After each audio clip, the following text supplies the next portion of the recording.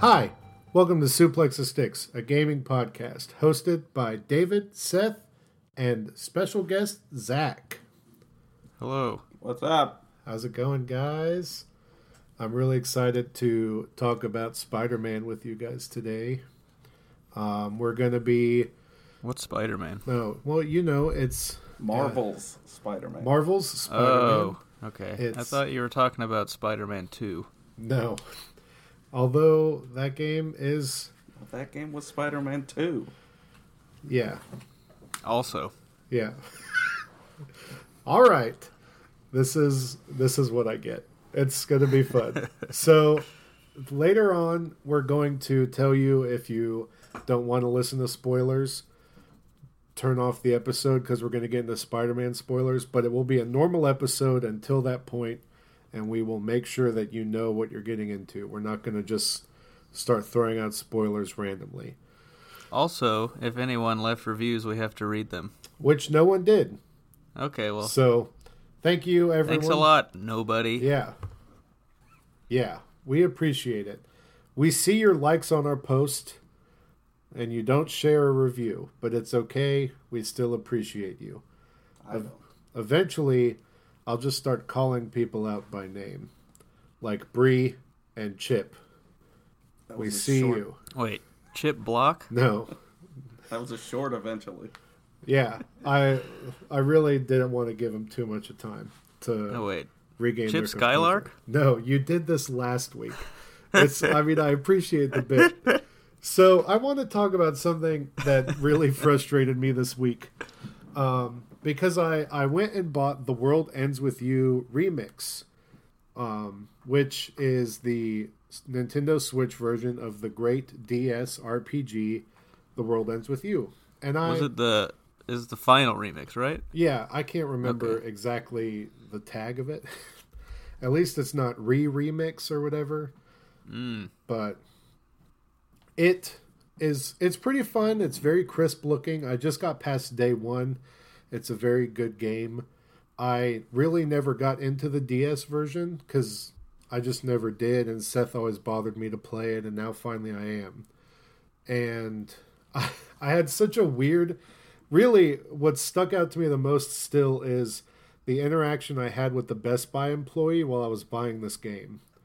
And it kind of just irked me so bad because I know everyone gives GameStop a hard time for pushing pre-orders and stuff like that. And I get it. And I'm with you. I understand it's frustrating. But this guy... he's a Best Buy front register guy. I don't necessarily fully trust he knows a lot about video games. And then he continued to prove that he knew nothing about video games. Because he asked me, are you going to pick up Luigi's Mansion for the Switch too? And I'm like, nah, man, that only came out on the 3DS. And then he said, no, you don't understand, man. They re-released the first one on the Switch. And he proceeded to argue with me that I was wrong, and I'm like, okay, man, obviously you're kind of out of it. I don't, like, you just saw a poster probably. And then what really bugged me is he tried to sell me this warranty for my game. That was like $5 for 2 years of this game. And then he said, you know how Nintendo is, man. They'll let your cartridges scratch, and then you can't use them anymore. And in my head, I tried to visualize what I would have to do to make that cartridge scratch to be unused. Because I would have to, like, grind it into the ground with my shoe. It's... That's true. It was so weird. And I'm like, this guy can't be being told to say this stuff because that is so wildly wrong and it makes him look kind of like an idiot, which he does. But...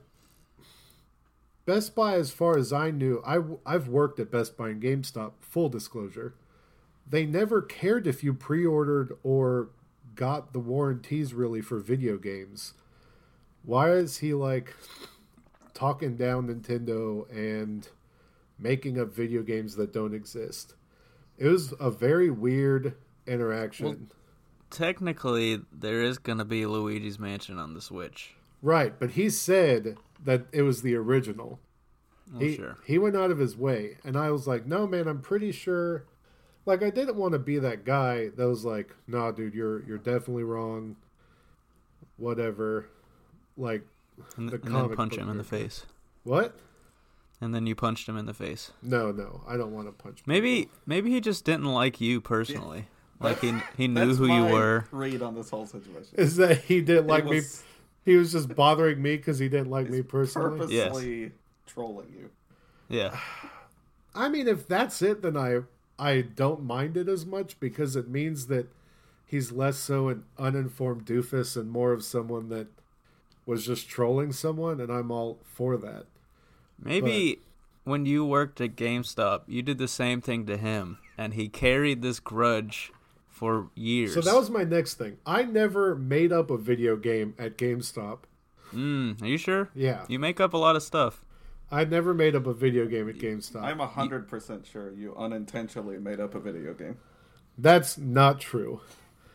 And B, the only time I ever pushed the game warranties on discs was, and people will remember this, maybe. Do you remember how the Xbox 360 would scratch your disc if you moved the console while it was in it? True. That's the only time I was like, listen, $3 is not bad to get this replaced if this crap happens to you. Because all the parents would have these kids that buy Call of Duty or some other competitive game, and they'd get mad and hit their counter, and it would scratch their disc with that stupid ring from the laser, and then they would be out $60. And so that's the only time I ever was like, listen, it'd probably be a good idea if you get this warranty. Never on Nintendo cartridges that are pretty sturdy and reliable. I've never had a cartridge give out. Heck, Seth has traded in a cartridge and bought the same game That's years true. later. It still and works. It works. So, I've got NES cartridges that still work. yeah, you do. So it was just weird. Like he just matter of factly threw out, Nintendo, man, they don't support it if you scratch up their stuff. And I'm like, what? I bet that guy is listening right now and laughing at you. I don't think so. He's like the roach from Family Guy that goes, good. So other than that, I've played Call of Duty. I'll talk more about that next week. But it's a fun game. It's got really smooth gunplay. In my head, I believe that it borrowed a lot from Destiny when it comes to the gunplay. It definitely feels like a Destiny shooter with military style guns. And You're telling me that the Gallarhorn is not a military style rocket launcher? the Gallarhorn may. I'm talking about fusion rifles not being military style weapons. Gallarhorn. Wait, you're telling me the military does not have handheld what are those things? What? Handheld fuel. I don't know. I can't think of the word. Yeah. So it was really funny. I turned on Black Ops 4 for the first time, and the way you get around the menu system is basically the Destiny cursor. It's the little circle, and you hover over what you want, and you click it. And then I realized Activision is the main developer, publisher for both of these. So maybe there was a little bit of intermingling of stuff there, but it They definitely fraternized. Yeah, it feels very smooth and very fun. I think I would even go so far as to think you would like it, Seth, if you were more into the multiplayer than the PvE.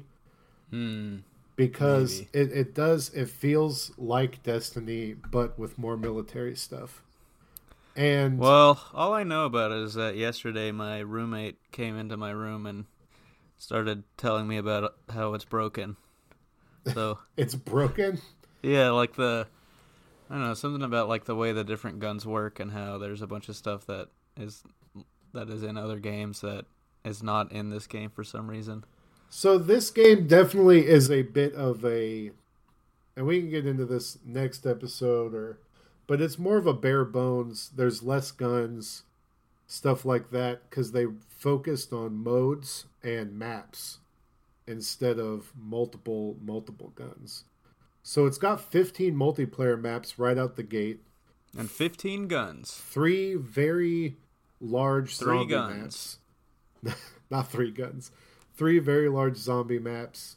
And then maybe 4 or 5 guns per gun type. Which lately in There's only one type. No.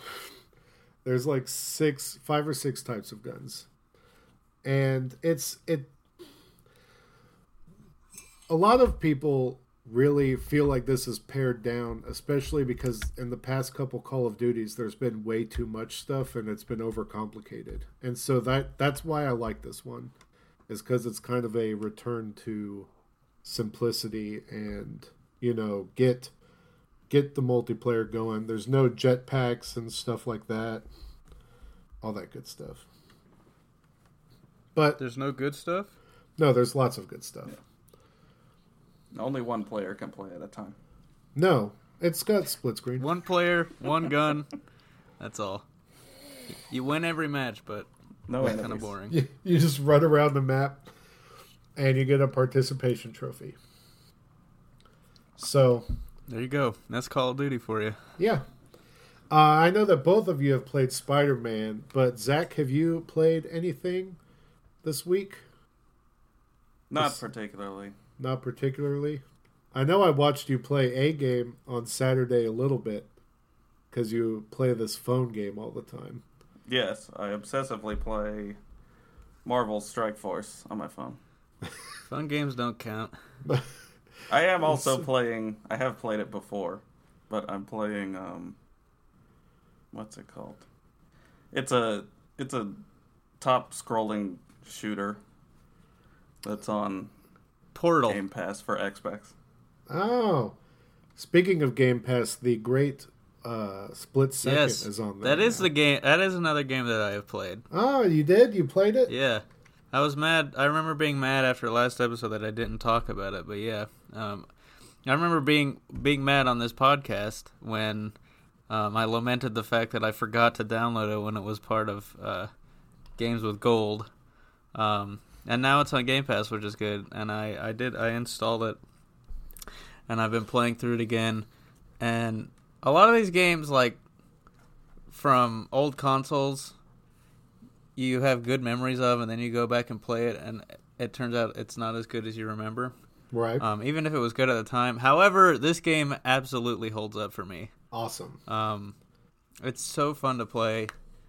I wish they would make a new one, because like it's all sort of faux realistic, and it would look so amazing with like Forza level graphics. Man, I'd be all over that. They should make a new one. It's super fun to play. I'm with you. I downloaded it. I have not started playing it yet. Do you know if there's an online component? I can't remember. I don't know. I mean, there is one. I don't know if it still works. Oh, well, we should try that. Did you download Forza Horizon 4? No. No? You should do that. I want to drive around. Wait, I have in Forza Horizon 4, can I make buildings explode and turn them into new routes for my car to drive on? No, I don't believe so, but the seasons do change while you're driving. So, I mean, that's a little bit of change. Not a lot, but I consider downloading that game. Can I make a helicopter drop an exploding barrel of oil? Listen, I'm not saying it's as good as Split Second. Many games aren't. I'm saying that it's that it is a fun little racing game that we could all play together. Yeah, I guess so. We could just play Split Second, though.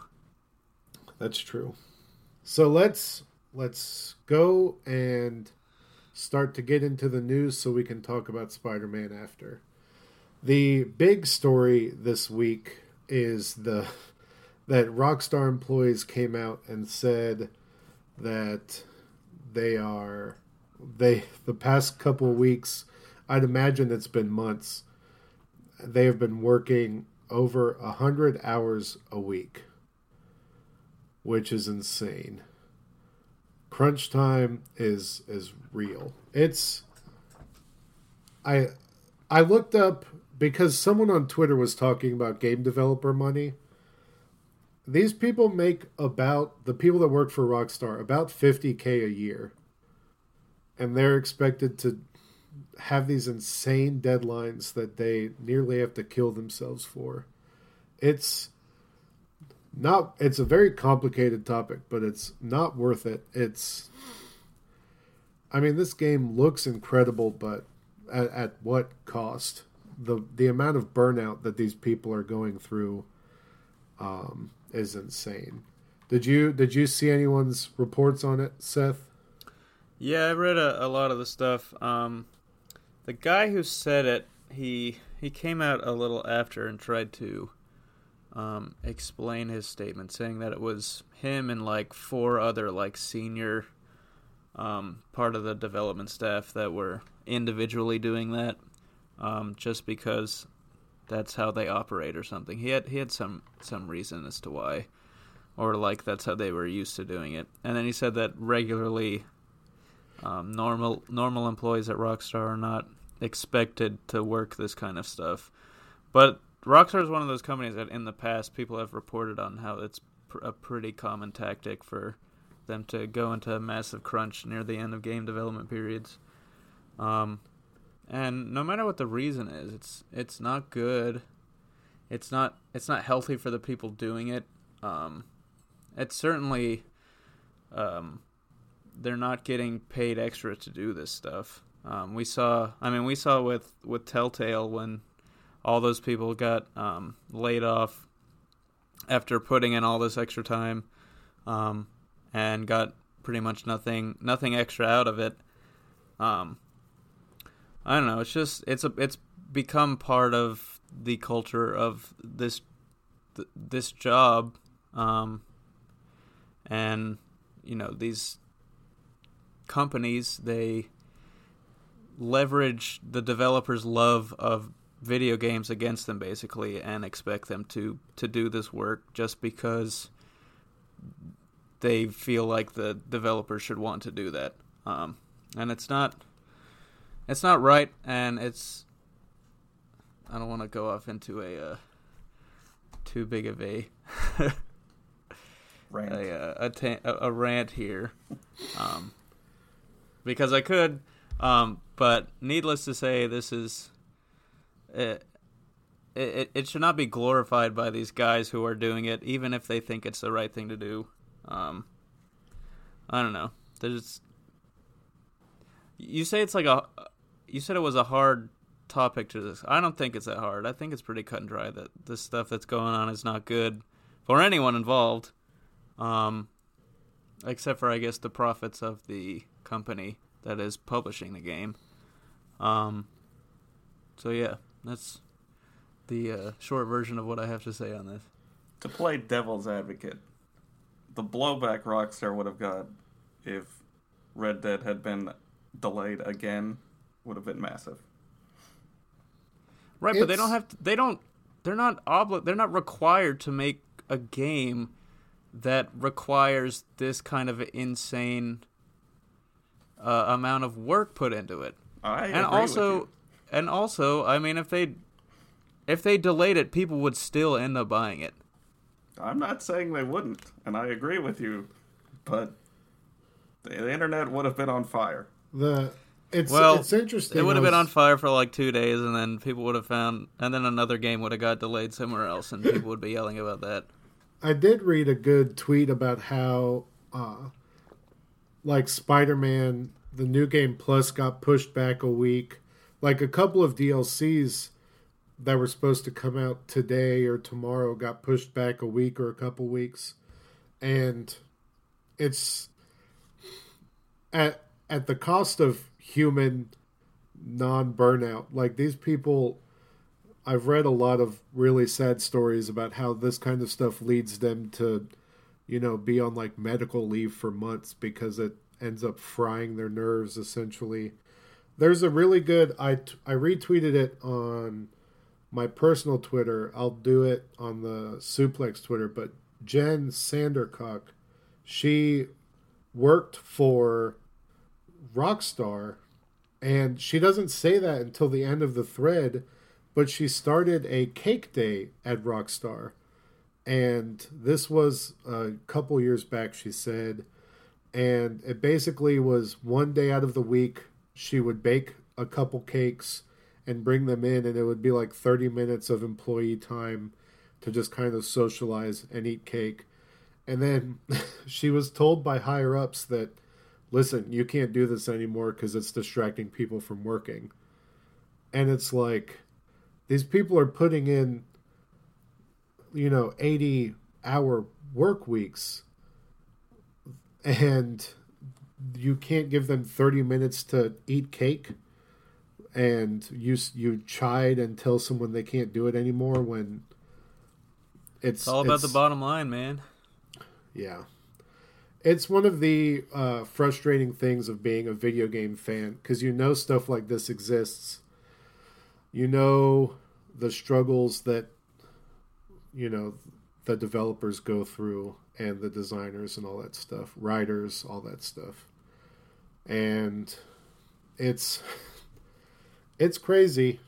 I mean, it's not a good look, but until a couple big studios make a hard change and a hard stance, they take a hard stance against it, it's not going to change.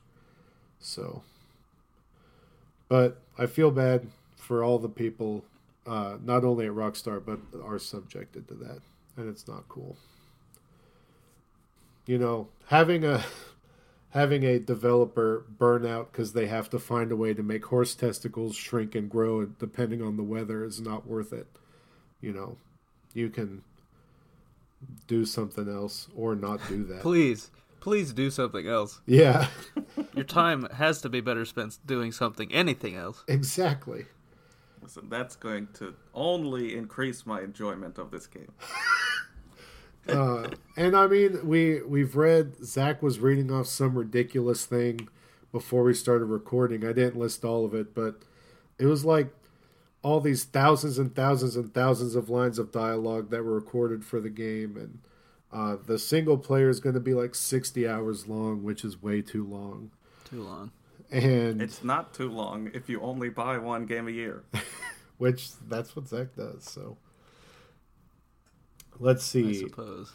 Stanley Parable. That's a way to look at it.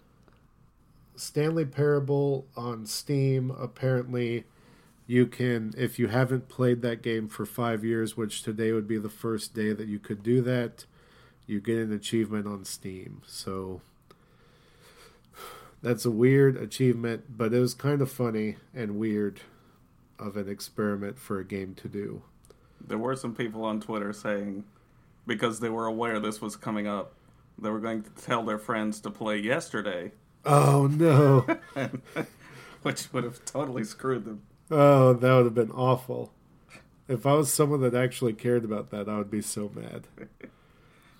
Let's see. The Gen 4, which is Diamond, Pearl, and... The Sinnoh region. Yeah, the Sinnoh region. There we go. Seth always comes through clutch with those. They are out, at least for the most part. They're slowly rolling out. Wait, Gen 4 of what? Go. On Pokemon Go. We're missing out some key information there. Yeah. I'm really excited about... Marianne went out of her way to remind me today that Pokemon Let's Go comes out in exactly a month. Because she has her copy pre-ordered and paid off. And she got the one that comes with the Pokeball. And so did I. But I'm really excited for this game.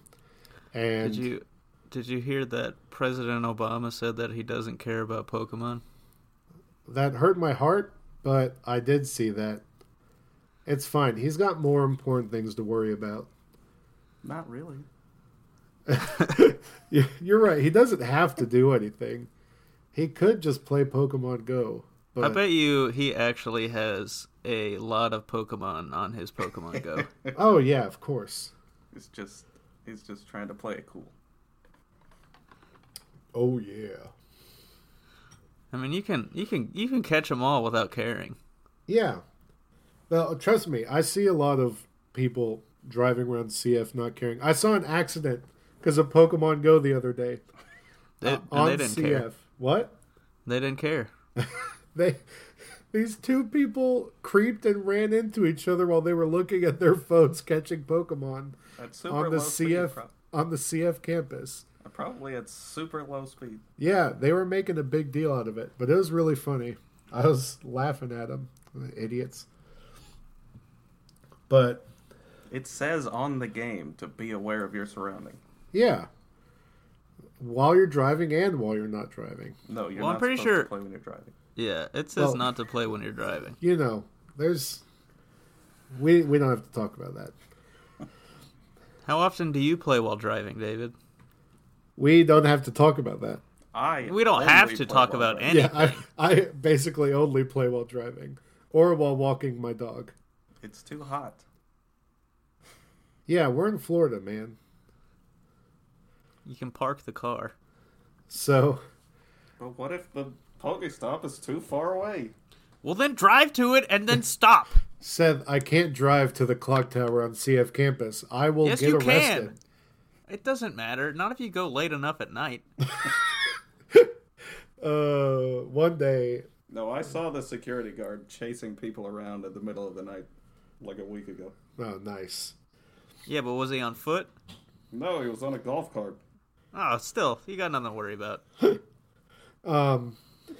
So the game we're going to be talking about in a little bit, Marvel Spider-Man, the new DLC Heist comes out next week, which you'll be dealing with Black Cat. And yeah, you get 3 new suits in it. The Kane Scarlet Spider suit, the Captain Britain Spider. Spider UK. Spider UK. Yeah, right, David. Hey, I didn't look at the names of these. And then the other one I did not look at the name of. No, they haven't. It's the Resilient Gabrielle- suit. It's a Gabriel Delato original creation for the game. Oh, okay. It's called the Resilient suit. Resilient suit. Isn't Gabriel Delato the one that got in trouble for drawing Spider-Woman all weird? No. No, that wasn't him. Okay, Milo Manara. that was. Yep. So, and also, last bit of news before we get to the fun stuff. At least for me, Seth might have more news. Diablo 3 has a Switch bundle coming with a exclusive yes. Switch and The bundle Switch from stuff. hell. Yeah. And I think it looks cool. I wouldn't buy it, but because I already have a Switch. But it's really neat to see that Nintendo is letting other people do exclusive Switches besides Nintendo properties like Pokemon and Smash Bros. So, was there any other news that you saw this week, Seth? Yeah, well, of course we know that Destiny's Festival of the Lost started, their Halloween celebration. Oh yeah, you had a great time with that. Yeah, I was very upset at first because I downloaded the latest update on my Xbox, and then when I tried to play it, it kept crashing every time I opened it. If you follow me on Twitter, I posted a video of it happening like 5 times in a row. Eventually, I had to do like a complete shutdown of my Xbox, and then I powered it back up and it worked. So I don't know what the deal there was. It was pretty annoying. I was kind of, for a moment, I was resigned to never play Destiny again. You kind of accepted this was Yeah, I it. was just like, well, we had a good run. I could see your face when you made that decision. Yeah, yeah. But luckily, I guess sort of luckily, it eventually worked. I haven't actually played much of it. I just went to I saw the social space and how it looks different, and there's definitely some cool cosmetic items in there that you can get, like a floating eyeball ghost, which is kind of cool. But a couple other Destiny things happened this past week. There was a glitch that people encountered that was they would be loading into missions, and then it would play the loading screen and music for the Dreadnought location from the Taken King in Destiny 1, which doesn't exist at all in Destiny 2. Like, there's no multiplayer maps or anything. What? But for some reason, this one little cutscene is in the game, and then it would load you into a proper mission. So maybe a little hint that that's in the pipe somewhere, because I mean, it's not just there for no reason. I mean, I could see it just being a multiplayer map, but we're gonna be back on the Dreadnought in some way. And also, apparently, some people after the update, they data mined the game, and there's hints at an old exotic called the Thunderlord coming back, but there's also a bunch of dialogues with one of the characters about going to the Cosmodrome location from Destiny 1. So that could also be happening pretty soon, which is cool. Because we've talked on here about how we would like for them to put the old locations in the game in this new engine, so that would be pretty cool. This is one thing that also happened during the week. Thankfully got fixed. Apparently there was some kind of exploit going on to some PlayStation 4 users that they would get like this message and it would brick their console. Yeah, I was really worried that you would get that, Zach. Yeah, it didn't happen to me. Like I saw the news. And I did consider trying to find that message and jerk. send it to the PS4. Well, luckily it did not happen to me. I actually don't think I have my messages open to non-friends, so I think that might be the reason. Also, I didn't really play anything online, so no one could have encountered my name to send me the message, so I was in the clear. But apparently they fixed it now, so that's good. And there was one other weird Pokemon thing that happened. Nintendo, like, they announced these trading cards based on Edward Munch's The Scream. Oh, yeah. And it's like a bunch of different Pokemon just screaming with these shadows of... looking. Yeah. It's so weird. There's an Eevee screaming and a Pikachu and a Rowlet screaming. It's I don't even know what to say about it. It's just They are weird. terrifying. Yeah. Yeah, that was about it though. I also saw that Sega they released like in their, I guess it was in their earnings reportings, like a roadmap for what they're doing until 2020, and it one of the things that was interesting, it involved bringing like a commitment to bring back idle intellectual properties, and that's always fun to hear about. Maybe they'll bring back the Dreamcast. Vector Man. Give me a new Vector Man. That'd be cool. Oh, Vector Man. The forefront of computer animation. Yeah. Oh, jeez.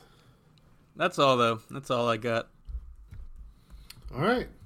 So at this point, we will be getting into the spoilers of Marvel's Spider-Man, the PS4 exclusive that some would say is their game of the year, and that some would be me.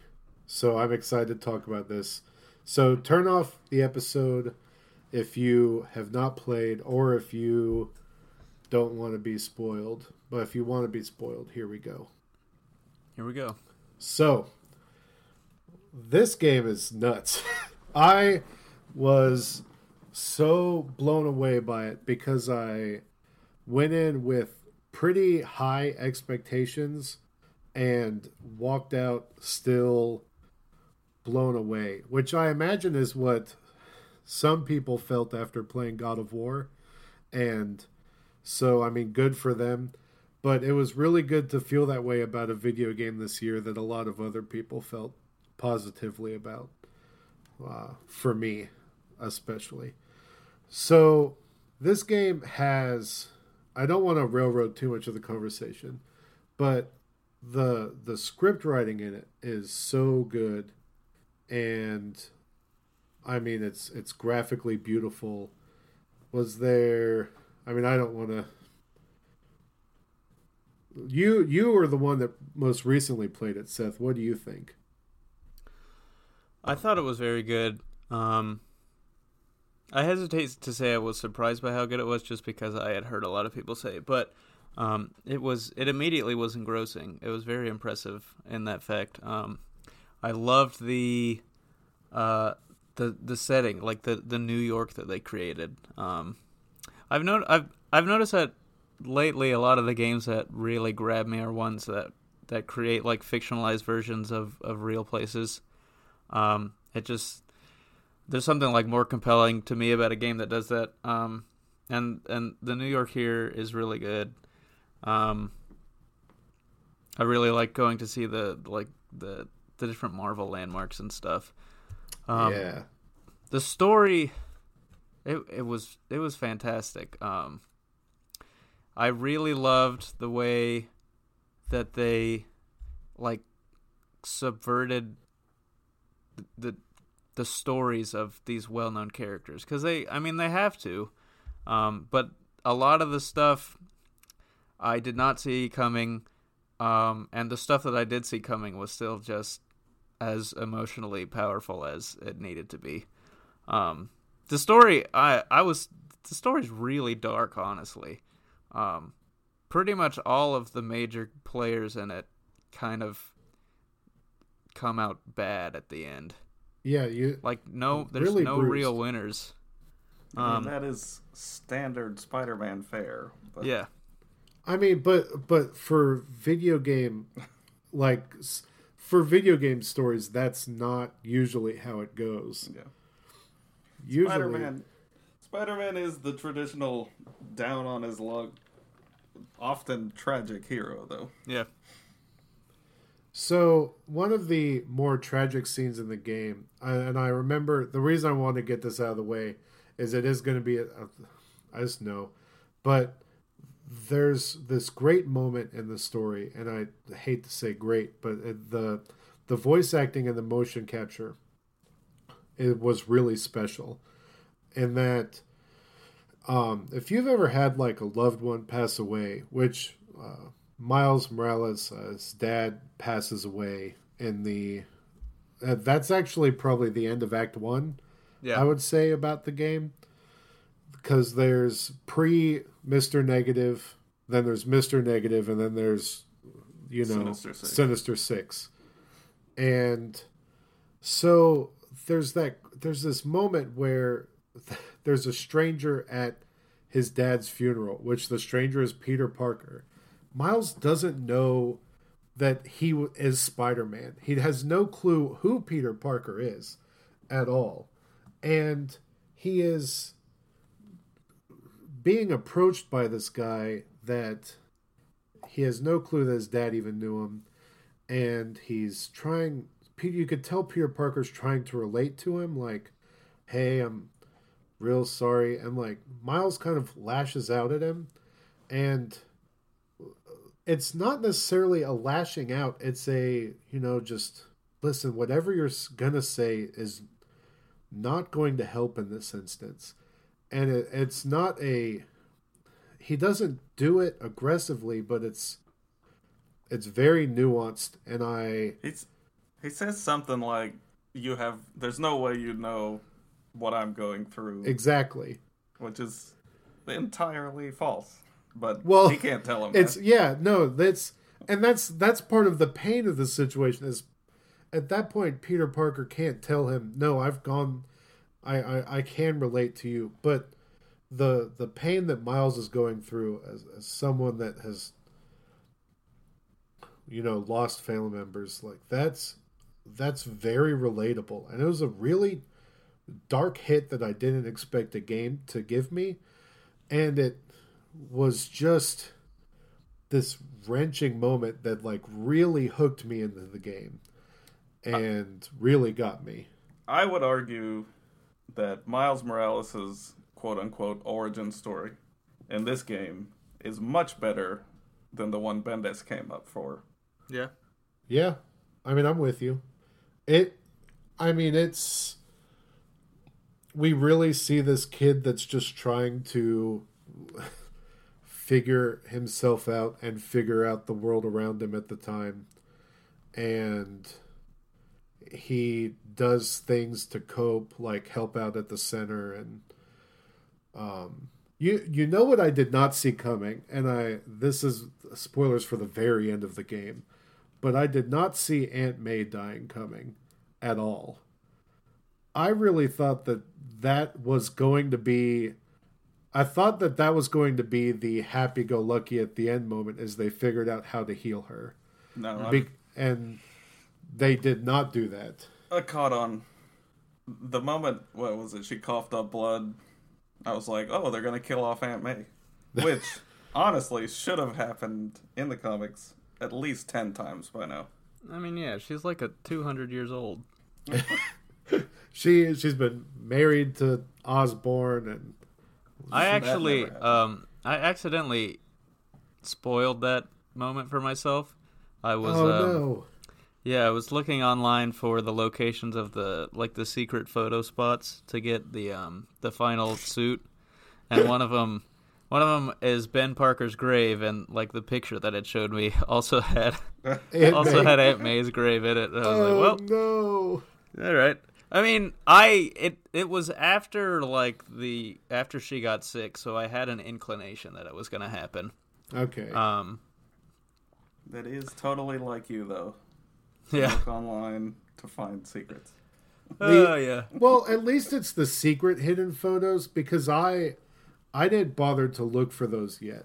I'm waiting till after you give me back the system. That was... I mean, I found like over half of them just by going around and doing stuff. Yeah. But if you're still in the story, it's much easier to find them because you're actually moving around the city with a purpose. Right. Once you finish the story... Yeah, that's the issue. I have to do a grid system and go back and forth, north, south, east, west. Yeah. Which I did, and found all of them. So let's talk about this. Did you use the fast travel points? Yeah, I did. At on a few occasions, mainly toward the end of the game, when there was this series of side quests that you had to find people that went missing because Martin Lee got them. Those were basically fetch quests, but yeah. And it was annoying because you always had to go to like the other side of the map that you were on to find them. And then after they were over, I was like, well, I don't want to swing all the way back to the exact place that I was, so I would just use fast travel for stuff like that. Yeah, everything was based out of Empire State University. Yeah. And I don't know where that guy was getting his information from, but... Yeah, every single one of the people were not close. It was pretty funny. So I want to talk about that now. I know we've kind of been all over the place, but the side quests and the collectibles in this game, oh man, I have not had more fun going after side quests and collectibles in a long time in a video game. The backpacks especially were really great. And have you guys gone through and looked at all the lore pieces from the backpacks? Yes. Yeah. I love that it really filled out the backstory. And it was a really clever way to, like you said, fill out the backstory in this universe that we're familiar with, but the details are different. Right. Because, like, you don't know... You know what to expect, but you also don't, because you're immediately, like, as the game begins, you find out that this is a Spider-Man who has been working for 8 years, but has never fought with Dr. Octopus or the Green Goblin. Yeah. You're like, well... Yeah. Which was strange, yeah. So what exactly, like, what's happening? Who happened? And that was cool, because, like, a lot of the stuff, like, some of the stuff, I remember one talked about Kurt Connors, yeah. And I think there were some other villains that the stuff. The single grain of sand that might be the Sandman. The tube. He's like, what? Sandman might be in here, but I'm not going to risk it. Like, I loved that. Yeah, because that was the guys that wrote this game, Christos Gage and Dan Slott, are guys that, well, Dan Slott's been the main writer on the Spider-Man comic book for a decade now. And that was something that he established in his run, that the Sandman is actually only one piece of sand and is controlling the rest of it. So if you catch that one piece, you've got him. Yeah. That's such a weird way to think about him, but it works. Yeah. And that stuff was, even though they were just like little tidbits, like each one called back to like a specific moment in the comics or in like other expanded stuff, which was really cool to me. Yeah, it was interesting how they took, if you're familiar with Spider-Man at least, they took the familiar concepts and just tweaked them a little bit so that the world is convincingly different. It did a good job of keeping you on your toes, because if you are someone that knows Spider-Man at all, or at least in detail, jumping into the story with him being this late in the game and him not experiencing some of these characters really kind of puts you back and goes, okay, well, what else is different? And then I think that's also part of what drove me to finish the game, as much as me actually liking it, is I know Spider-Man. I've watched many cartoons. I've seen all the movies. I've read comics. Like, I wanted to know what was different about this world. And one of the things I picked up that was different, and I had a weird feeling about it the whole time, and now I'm excited to talk to Seth about it, is where Harry Osborn was the whole time. And they dropped that very subtly multiple times throughout the story. They talk just a little bit about how he's not there or how he's in Europe or whatever. Mm-hmm. And you know in your head that he's a main player, so he's got to show up eventually. And he definitely does at the either the mid credits. Yeah, there were several post credit scenes. I'm pretty sure that was the very final stinger. I think that was the last one. Yeah, it was quite a doozy too. Yeah, so there's no Green Goblin in this. No Doctor, and no Venom. So that was Venom, the other thing. Yeah. Like the whole time, you wondered about. Like I was waiting as I was unlocking suits for one of them to be the classic symbiote suit. And you didn't get it. Yeah, never. That's not to go off on a tangent, but that was as much as the diversity of the suits was really cool. I was still also kind of disappointed by it. There was like because there's so many more. Yeah, and I guess no one will ever be. Yeah. You'll never be able to, but there were some like that were weirdly conspicuously missing, like the black suit, which I guess there are reasons for that, but still, the Superior Spider-Man suit I thought for sure was going to be in that, and it was not. No Miles suit, of course. I was also kind of hoping for like a male version of Spider-Gwen, but that was kind of off the wall.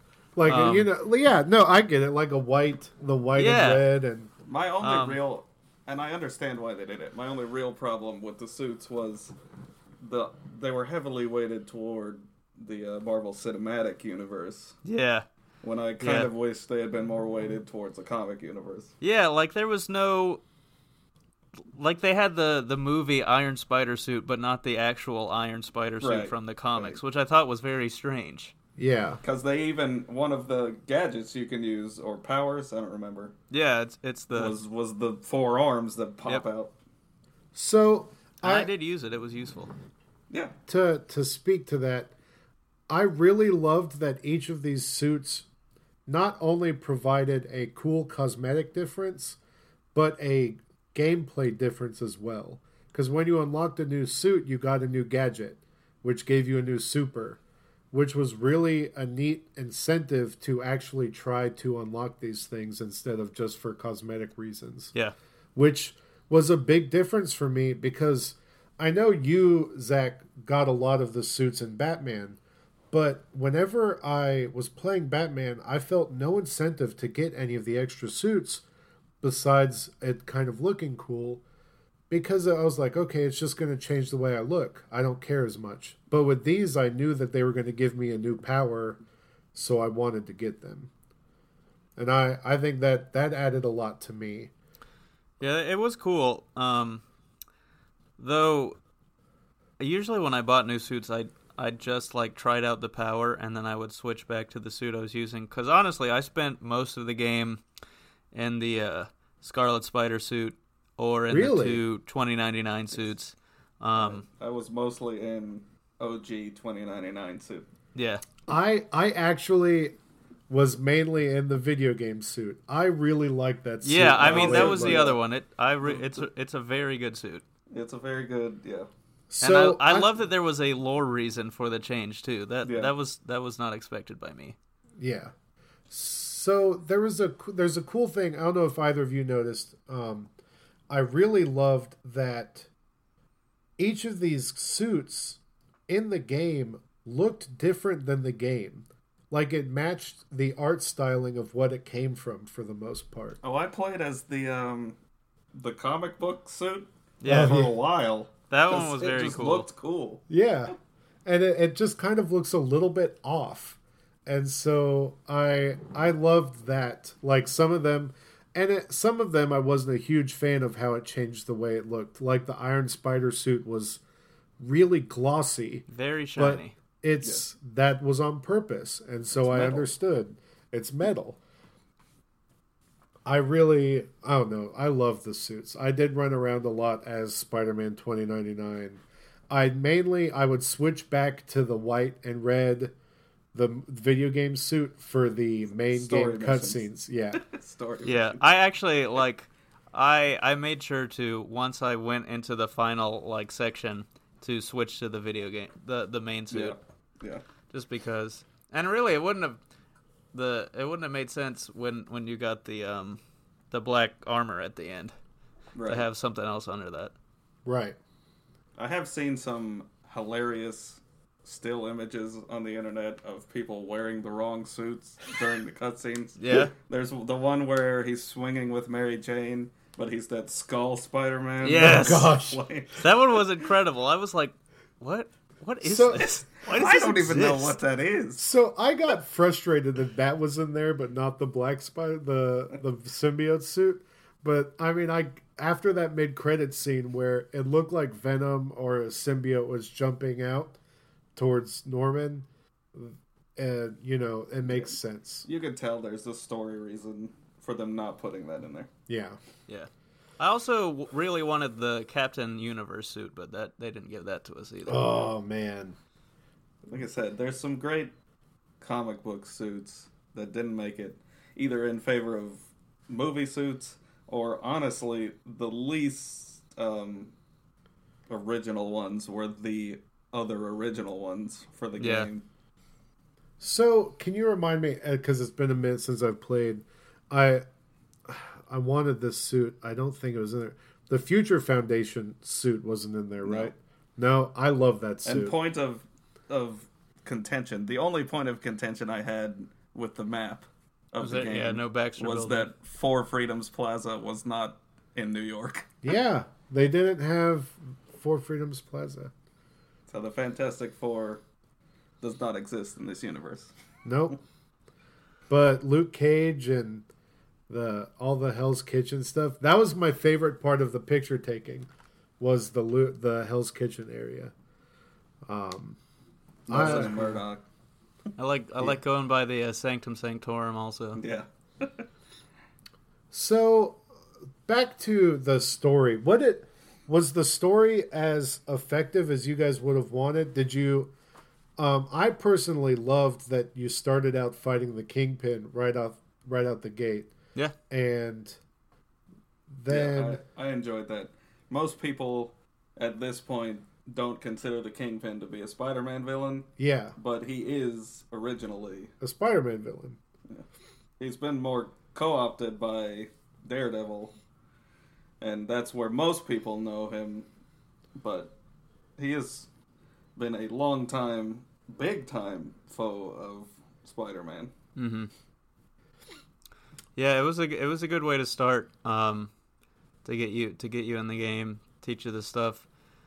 I gotta say, it was really annoying, and throughout the game, those stupid heavy enemies. Oh gosh. So I don't know about you guys. I mainly used the special power where you jumped in the air and webbed a bunch of enemies. Everywhere. Yeah. Yes, that was clearly the most useful superpower. That was the one I used 100% of the time. So I never deviated. I use that for a bit. It becomes... It's like, it breaks the game. Yeah. In some of the ones, it was not useful, though, like where you had to build up combo meter, because that just, like, clears the whole thing. I actually, once I unlocked the Parker Industries suit, I used the invulnerability ability for the rest of the game. Okay. Man. Really, that first moment of you swinging out and the music's hitting real strong. Yeah. And... Oh, yeah, that was great. That was so good. It's a very subtle score, but it works perfectly. Yeah. It's there at all the right moments. And you love how, like, you can just... You're perched up on a building and you hear the city sounds, and as soon as you start swinging, like, you hear the music swell, and this... Yeah. Straight out of, like, the movie and cartoon style theme plays the whole time. It was really reminiscent of the first Spider-Man movie. Yeah. The score was very reminiscent of that. Yeah. So one of the things as a sidebar to that, I had AJ, our nephew, in. I forced him to watch me play to start with, but then he wanted to watch me play. But every time I would start swinging, he would go, "Do that again. I like that music." Oh yeah. There were a few issues I had with the story. It was weird to me that, like, the whole first act, you're sort of dealing with the fallout of Kingpin going to jail.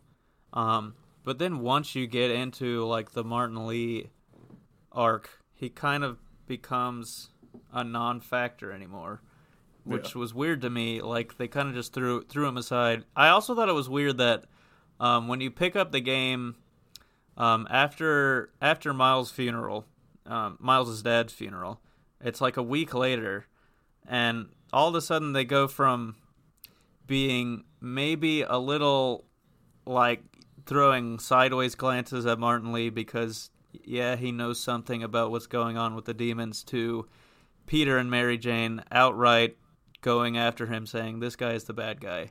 And it was weird because, like, given, like, the kind of third-person omniscient point of view that the player has, like, I knew he was the bad guy.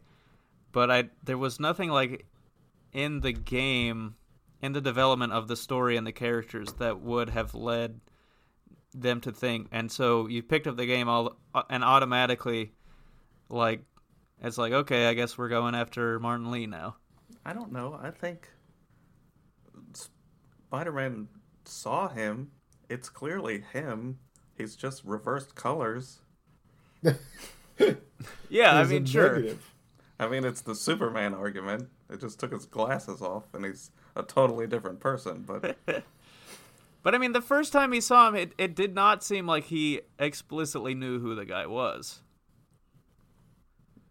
I don't know. That was just... I didn't pick up on that. I didn't pick up that either. It was just a little strange to me that, you know, all of a sudden we've moved. It's like, okay, we've moved on. Martin Lee's the bad guy. Who cares what happened? What came before this? That it was really my only problem with the story was that it was Martin Lee that they picked to be the bad guy of this game. Mr. Negative is kind of a new character and not all that well known, so that maybe that's why they felt like it was better to do it with him, because people don't have association with him and immediately know that he's a bad guy. Right.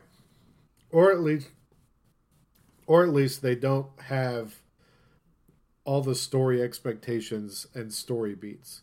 Yeah. Like with Venom, you want certain story beats. With Carnage, like all those characters, you want something from them. With this, with it being a fresh face, it kind of gives them the clearance to do whatever they want.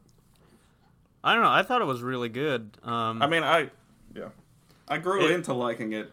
To be honest, much like Miles Morales, the Martin Lee of this game is much more compelling than the Martin Lee of the comics, which is the preconception I came in with it. So, yeah, I think it worked out very well. I liked that it was kind of a nobody character that basically was the main antagonist of the game. I mean, yeah, there's the whole sort of non-twist of Dr. Octopus right at the end. But I mean, Martin Lee was basically the bad guy in the game. Yeah. I certainly, getting into the villains, one of the things that was amazing to me was how like much they allow you to empathize with all of them. Even like characters like Rhino and Vulture, they gave you enough to be like, oh man, there were those little things. Yeah, maybe things in a hideout. Things are not actually great for these people. Like the Vulture's basically dying. Like he's gonna be dead soon. And this was the only way for him to survive. Years old, yeah. And Rhino, like, he's trapped in the suit of armor and basically can't do anything else. Rhino has always been a tragic character. Yeah. And the Shocker, too, like, the couple missions he was in, the dude's like, look, if I don't do this, I'm going to die. So I really have nothing. I have nothing to lose at this point. That killed me. Like, it was such a weird feeling, because it's like, in my head, I'm like, I've got to beat you up, sucker. But then he's like, no, you don't understand. I will die if I do not rob this place. Get out of my way. And I'm like, I don't want to stop you, because I feel bad. Like, you're obviously being set up in some weird way. And the Spider-Man in the game also seemed to feel that way. Yeah. Oh, man. But he was wrecking that building. You had to stop him. Yeah. For real. And he did destroy basically the entire building. Now, I don't know what difficulty you played on, Seth. I know you didn't play on the hardest one, David. Right. But I did, obviously. You did? Yes. Okay. I got to the point at the end of the game where I was, even at the highest difficulty, just obliterating everybody I was playing. Yeah, it became at some point it was no longer hard to beat, except for the stupid Sable people. God, so annoying. The stupid guys on the jetpacks. Yes, the worst. What actually? Once you figure out their Achilles heel, they were easy. But to start with, it was like these guys keep coming out of nowhere. I can't screwing up my combo chain. I really love that they did a good job of writing into the story a reason why Sable doesn't leave after the story's done. Like that phone call with Silver Sable and Peter Parker, or Spider-Man, and she's like, listen, I'm leaving town, but I don't control them. They're doing their own thing. And so it's just a good... It just doesn't... It makes it so the world doesn't feel awkward after, that plot line is wrapped up. Yeah, so, I suppose. I didn't play the game at all after I beat it, so I didn't really have any of those issues. I think I ended at like 88%, 89%, because I wanted to get the system to Zach so that he could play it as soon as possible. Yeah. Yeah, I 100%ed it. Yeah. So, I want to talk about, real quick, Seth, the marketing for this game, because I really wish that Sony had not spent a chunk of their E3 press conference revealing the Sinister Six in a extended trailer, to where that could have been a nice surprise at the end of the game. I don't know. I don't think it wasn't an issue. It actually, for me, had the kind of opposite effect, where like everything that led up to it was kind of a surprise. Like, oh, we're still doing this. Like I know at some point the Sinister Six are coming up, but there's like this whole entire game before it, which was cool. for me at least. Did they show Mr. Negative in that trailer? Yeah.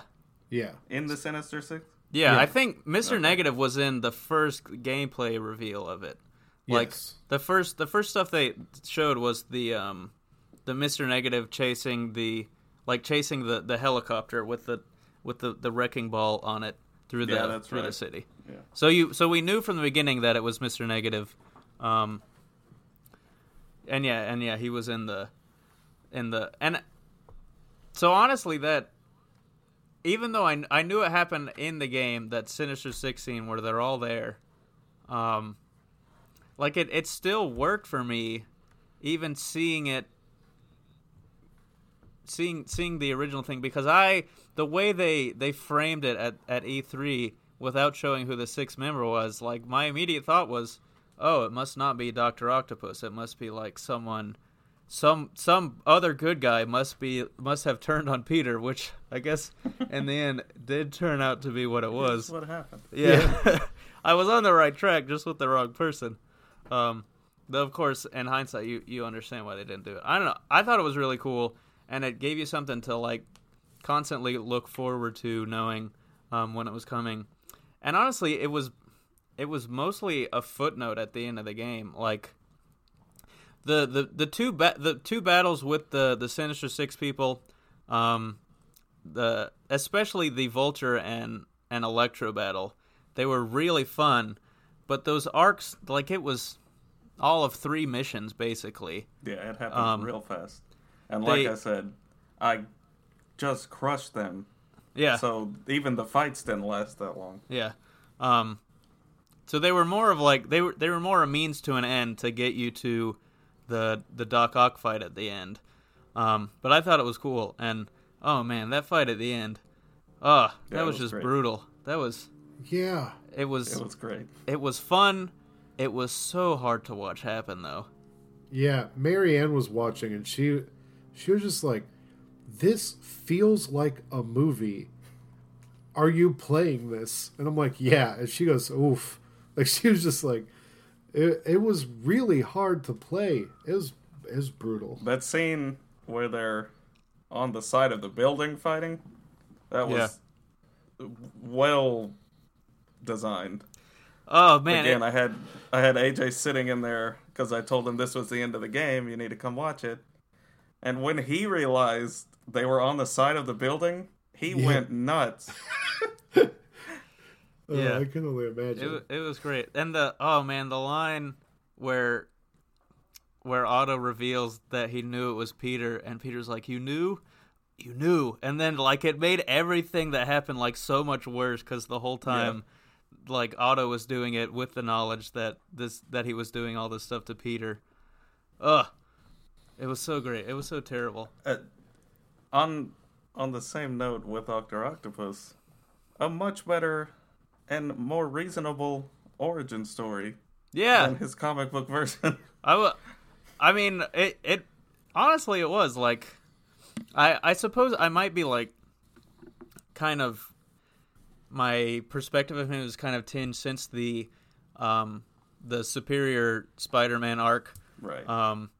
But I'm talking about the original origin of Dr. Octopus. But I'm just saying, like, he's just a madman. Yeah, I was just saying that I immediately was drawn to it because you had Otto as this good guy, and like my last impression of him was in the comics as a good guy, and it was like, oh, I really like this, and then. Just like watching his descent into madness, basically. Like even at the end, it's hard to call him a villain. Like he basically was driven to these insane lengths to keep his company alive and to keep his body working, and it made him go crazy because he rushed through an experiment, which I guess is sort of. It has the same kind of feel as his original arc. It tracks with his character. He really Walter Whited and just tried to become better. And oh man! And there was this one time where you go into the lab, and like I think it was. It was I don't remember what point it was, but he's got the green suit in there. and you can ask him about it, and then the goggles are right there, and you're like, oh my god, I'm watching him build the suit that he's going to turn into a villain. I held out hope for so long during the game that, okay, I won't have to watch him turn into a bad guy in this game. And then, oh man, when you first see him with the tentacles, you're like, oh, no man, you could still turn this around. And even when I knew it was gonna happen, when he came up onto that platform on the raft, I kept hoping, even though I knew it was gonna happen. It was so good. This is obviously, for me at least, Dan Slott's contribution to the plot of this story, because he famously said that Dr. Octopus is his favorite character in comics, and used him to great effect in his run on Spider-Man. Yeah. And I know that they won't, but I really hope that they don't just kind of throw him to the wayside in the sequel. Certainly, my conspiracy theory of the reason the Superior suit is not in the game is because they are holding that out for the next one, for the redemption his of body Dr. is Octopus. Yeah, he needs a new body. So why not? Let's bring the Jackal in here. Let's see what we can get going. Oh man, this world hasn't even done the. Do you think the symbiote at the end, or the weird goose stuff, is a Green Goblin type thing, or is it going to be a Venom Harry's going to be situation? Venom. Yeah, he's going to be Venom. Now, whether he's a good or a Or bad a guy Venom. remains to be seen. Yeah, a Venom type character anyway. Yeah, because that was obviously supposed to be the symbiote or some version of it. Yeah. Right. But more of the Ultimate Spider-Man universe twist on the symbiote as being a medical device. Yeah. So, did you, and maybe this was just me, did you think / hope that when that spider was on Mary Jane, that it was going to bite her instead of Miles Morales, and have her be Spider-Woman? I thought for a split second that would happen, but I mean, you knew once it happened, it was destined for Miles. And honestly, the way that it got to him was really dumb, in my opinion. Yeah, Like they were just like very contrived. Yeah, they were like, all right, we got to get this spider to Miles so he can be Spider-Man in the next game, or something. But yeah, it even had the, what was it, 42? Yeah, I the think, 42 written on its it. back, Yeah, which is the number of the spider that bit him in the comic. yeah. I mean, it was All right. it was funny in how bad it was, but yeah. But speaking of Mary Jane, I remember you talking, like, I think when we first talked about the game, you said you did not like Mary Jane and the Mary Jane segments in this game, right? No, so I like the character. I don't like the stealth, but that's because I'm bad at stealth. So those segments were actually some of my favorite in the game, and also I quite enjoyed those. also the Miles, because it gave you the kind of ground level view of the stuff that was going on, and it also helped that Miles segment where he was trying to stay hidden from the Rhino. Yeah, that was great. Genuinely terrified. Yeah. Okay, that one was really good. But yeah, I thought those were really cool, and because like you're in these situations, it was kind of each time you would get caught was kind of anticlimactic, just because they hold up a gun to you. Oh no! Yeah, and it was like, oh well, I guess there's nothing really bad's gonna happen here. There's no consequence. But yeah, I thought they were, and it did help though that Mary Jane. This is probably the best version of Mary Jane in a long time, I think. Because they actually give her like agency and development in what is going on around them, which I thought was very cool. Yeah, Mary Jane was a pretty well developed character in the 60s, but between then and now, she's mostly been a supporting role. Yeah. The scene of them getting back together at the end, I thought was not great either. I mean, I'm with you. I loved the tension between them. The like weird text message. Yeah, They had that an whole unbelievable scene was great amazing. relationship. It was all very believable, and then them getting together in the end just kind of felt forced. I didn't think it felt forced. I just thought that the scene itself was kind of like it was weirdly placed at the very end of the game. It didn't feel like an end of a story for me. Like I thought it should have. Like I was running through my head how I thought it would have been better. Like if I think they could have just left them at the place where they were. Yeah. And it would have been I mean yeah, fine. but I'm talking about like it's weird how the game ended on such like a stationary kind of like docile position. Like I kept waiting for like a bunch of police cars to go by and Peter to like run out of the shop and swing away and for the music to come back up. The kind of movie style ending. Yeah. But it just kind of ended. And then you were after all the credits rolled, you were back in the game.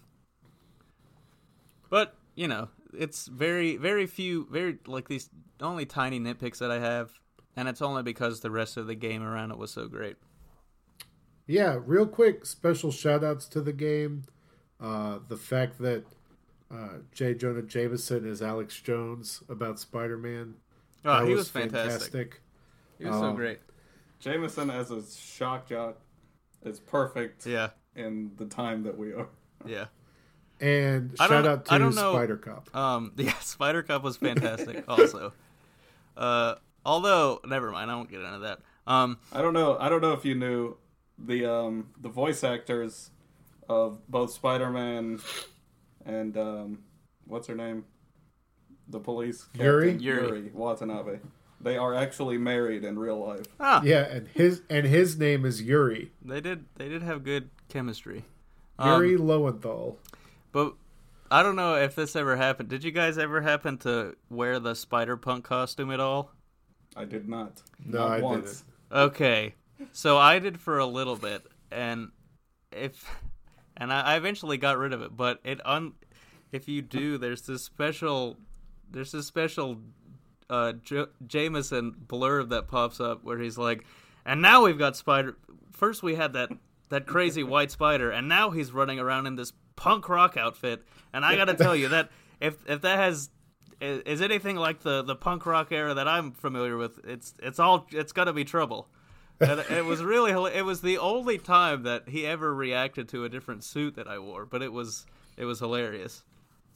Oh my gosh. Yeah, Jameson was great throughout. His lines were hilarious, and they came up in perfect spots. Yeah. What was really special to me is almost every interview that he tried to like get Spider-Man on, the people were like, "No, he helped me. What are you talking about? You didn't tell me you were going to be bashing Spider-Man." And him just getting more and more angry. It's good. Man. It's a special game. We don't get games like this too often, at least to me, where I am driven to 100% them or do as much as I can. And for a game to do that, to me, it's special. And I am lucky to have experienced it. It was very good. I don't know, it's kind of nice. I haven't had a game really do that this year.